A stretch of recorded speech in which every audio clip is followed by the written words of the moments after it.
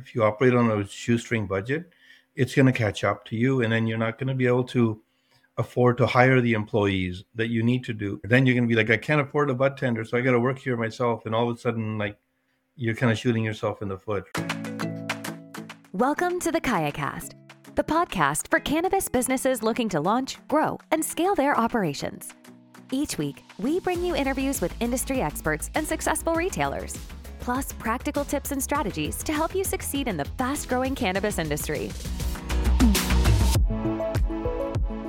Welcome back to the KayaCast podcast. I am your host, Tom Mulhern, and this is part 2 of my interview with Jas Samra. Now, if you haven't listened to the first part, I want you to stop right now, go back and listen to his story of starting Sativa Bliss. We really wanted to separate it because it is 2 different focuses. And if you haven't listened to it, that conversation gives context for this conversation. So stop, go back and listen. You probably have listened because you're a subscriber to our podcast. And if so, then I am excited to jump into this conversation, the continuation of our conversation about Jas's network that he's built of independent cannabis retailers working to go up against the big multi-state operators, multi-provincial operators that are out there. You know, he goes into a whole bunch of great insights into how to support small businesses. He talks about the importance of why we need to get together and work together in this industry. And really, he breaks down how independent retailers can really survive, not just survive, but thrive in the face of these bigger corporations. So let's jump into this second part of the conversation with Jas about the VIP Media Group and independent retailers.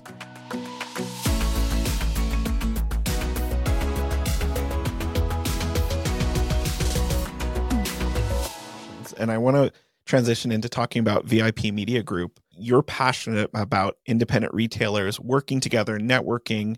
So tell me a bit about VIP Media Group, the vision behind it, and how is that helping independent retailers similar to what you're doing with Sativa Bliss? Well, VIP Media Group came about just about a year ago.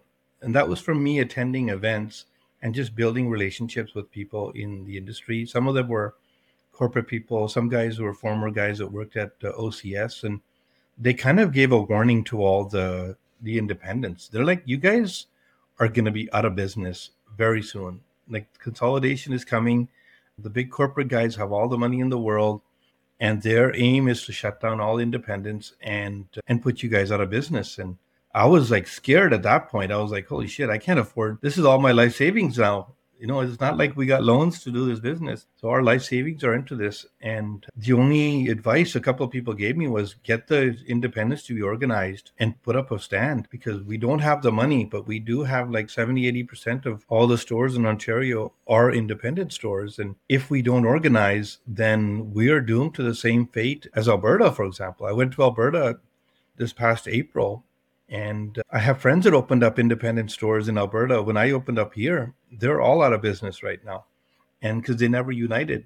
And it's like, it used to be 80% independents and 20% corporates in Alberta. And now it's like 80% corporate and 20% independents. So we didn't want that happening in Ontario. And I thought, like, we have to organize and start getting people together. And I just slowly started working and talking to people, talk to 1, talk to 2, talk to 3. And from there, it's kind of been a snowball effect. And now we have a lot of retailers that are kind of working with us to kind of share best practices, get support. Even moral support is a big thing for independents as well, too, because sometimes you're just on your own by yourself and you don't feel like you have any opportunities. Are there any specific ways that you've seen some of these independent retailers, whether they're in your network or even down in the States, that it's really made such a huge impact where 1 or 2 independents work together and that changes the landscape in their local community? It's done wonders for us. Without having this network, I'd be in my own little bubble trying to figure out how to do business properly.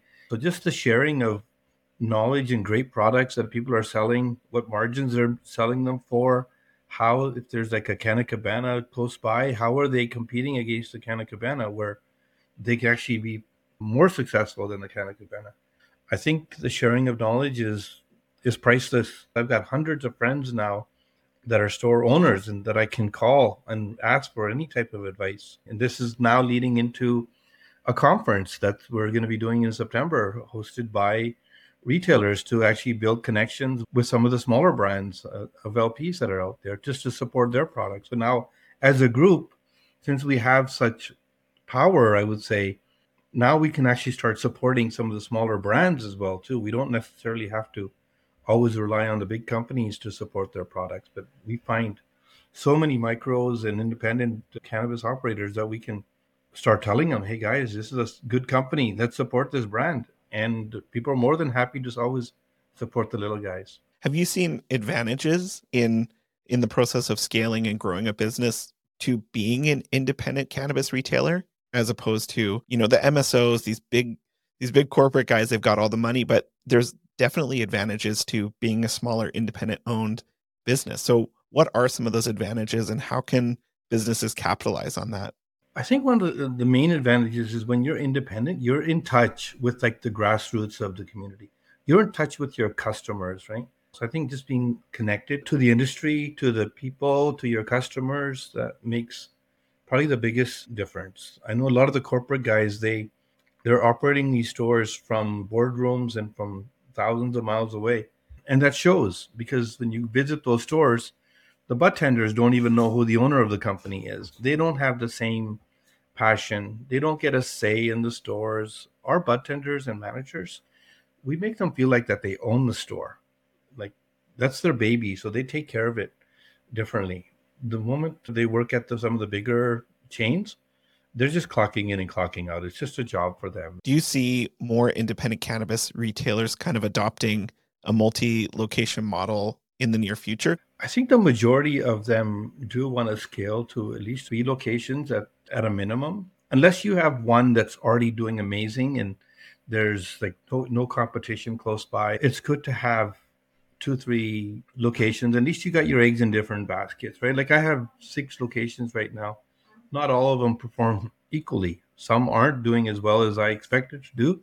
And there's some that are doing better than I expected them to do. So you can kind of like investing in the stock market. They always say diversify, right? So you want to kind of be a little bit diversified as much as possible, right? Do you provide training and educational resources for those business owners who love weed but may not have that business background? Does your network provide that?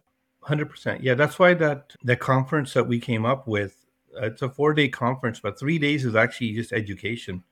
Like day one, teaching store owners how to run an effective store, how to hire good people, create SOPs, have best practices, how to do promos, how to compete with a corporate store in your neighborhood, all these types of things, creating a unique menu of offerings to your clients.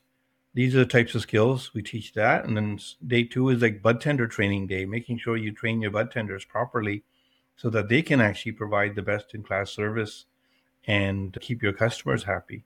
And then day three is like B2B sales and like interacting with LPs and figuring out how you can, create alignments and bring in good quality products and getting support from them to help you sell their brands as well. And when is the Elevate Cannabis Expo happening? September 12th to the 15th. So we have 3 days of education and one day is actually like a full-on trade show where we introduce the LP owners directly to the store owners and managers just to build those relationships. Now, to kind of wrap it up, as a business owner, what is one tip that you would have for a fellow business owner to either launch, scale, or grow their business? Be well capitalized. Like, don't just assume that just because you start a business, it's going to be profitable. Make sure you have a plan B for how you're going to pay your bills at home, because sometimes it's just a challenge just to pay the bills at the store. So make sure you have enough funding for that. If you operate on a shoestring budget, it's going to catch up to you, and then you're not going to be able to afford to hire the employees that you need to do. Then you're going to be like, I can't afford a bud tender, so I got to work here myself. And all of a sudden, like, you're kind of shooting yourself in the foot, right? Be willing to learn. Just because you like weed does not matter, right? If you like weed, you should not open a store. Just go and smoke it, right? It's so much more fun, right? Because at the end of the day, it is a business. It's a great business because we're selling an amazing product. Everyone that walks in the door is actually genuinely happy when they walk into our store because they know they're going to obviously get a great experience, but they're going to get to go buy some weed and go home afterward and be really happy, right? So people are walking into the store happy. It's an easy product to sell, but you have to have the business skills required to do it as a business and manage all those things. As the industry has changed and evolved, and a lot of those like capital resources have kind of dried up, what are some ways that businesses can find some of that capital investment to get going? Is there new streams of revenue, or Most people that I know took money out of their properties or through friends and family.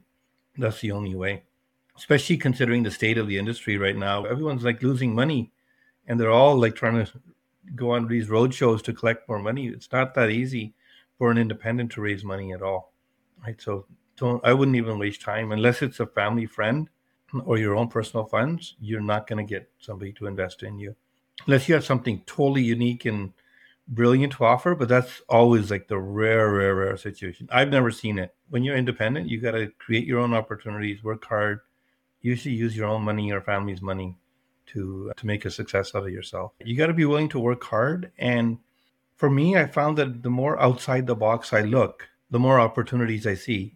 Some people just complain and this is not right, this is not right. But when some things aren't right, then you should be the one to try to fix them. And that obviously, to me, I see a problem in a space and I can create solutions for those problems. And that's where opportunities always lie. I could open up like 8 different businesses in cannabis right now that are not related to a cannabis store, just because I go and listen to people and hear their problems and the challenges that they're happening out there, right? So yeah, lots of opportunity. so if people want to connect with you, they want to come to the Elevate Cannabis Expo happening in September, what are some ways people can connect with you, find out more about what you're doing, become a part of the network? I'm on LinkedIn, so you can follow me on LinkedIn and you can message me directly from there. You can visit my stores, sativabliss.ca. We got 6 locations.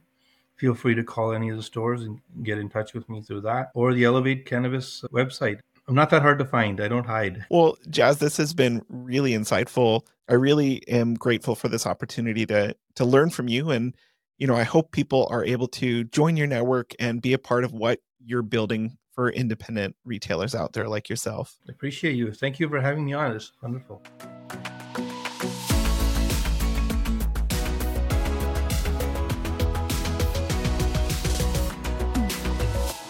I hope to see all of you at Elevate in September. And I know that the Kaya Push team is going to be there and Jas is going to be there. There's going to be tons of amazing independent cannabis retailers who are working in this industry to make the industry better for small businesses. My encouragement to you as a listener is to support those independent retailers, to support, if you're a business owner, if you're a dispensary, bring in those independent brands. Don't just fall for the big brands that are comfortable. Look at who you're carrying. Look at the products that you're bringing in and support local, support minority-owned businesses. Look at what you're doing and how you can support other people in the industry who are trying to make their way. So again, Jas, thank you so much for taking the time to share about Sativa Bliss and about VIP Media Group and your network. And make sure that you go and check out the links in the bio of this podcast so you can, make it to Elevate happening in September. And if you can't make it to that, reach out to Jas or the team there. We love connecting as well on the KayaCast podcast, and we love hearing from listeners like yourself. So if you are enjoying what you're hearing, and like I said, we've been doing this podcast for a year, talking to amazing people, and because of that, I am so excited for what's ahead. So make sure you subscribe, share it with your friends, and we can't wait to share more stories of business owners who are growing and scaling their business next week on the KayaCast podcast. Thanks for listening to the KayaCast podcast. We hope you enjoyed the show. Don't forget to subscribe to our podcast in your favorite podcast app, or visit our website to learn more about our guests and to access the full archive of episodes from the show. Join us next time as we continue to explore the world of cannabis and help you grow, launch, and scale your business.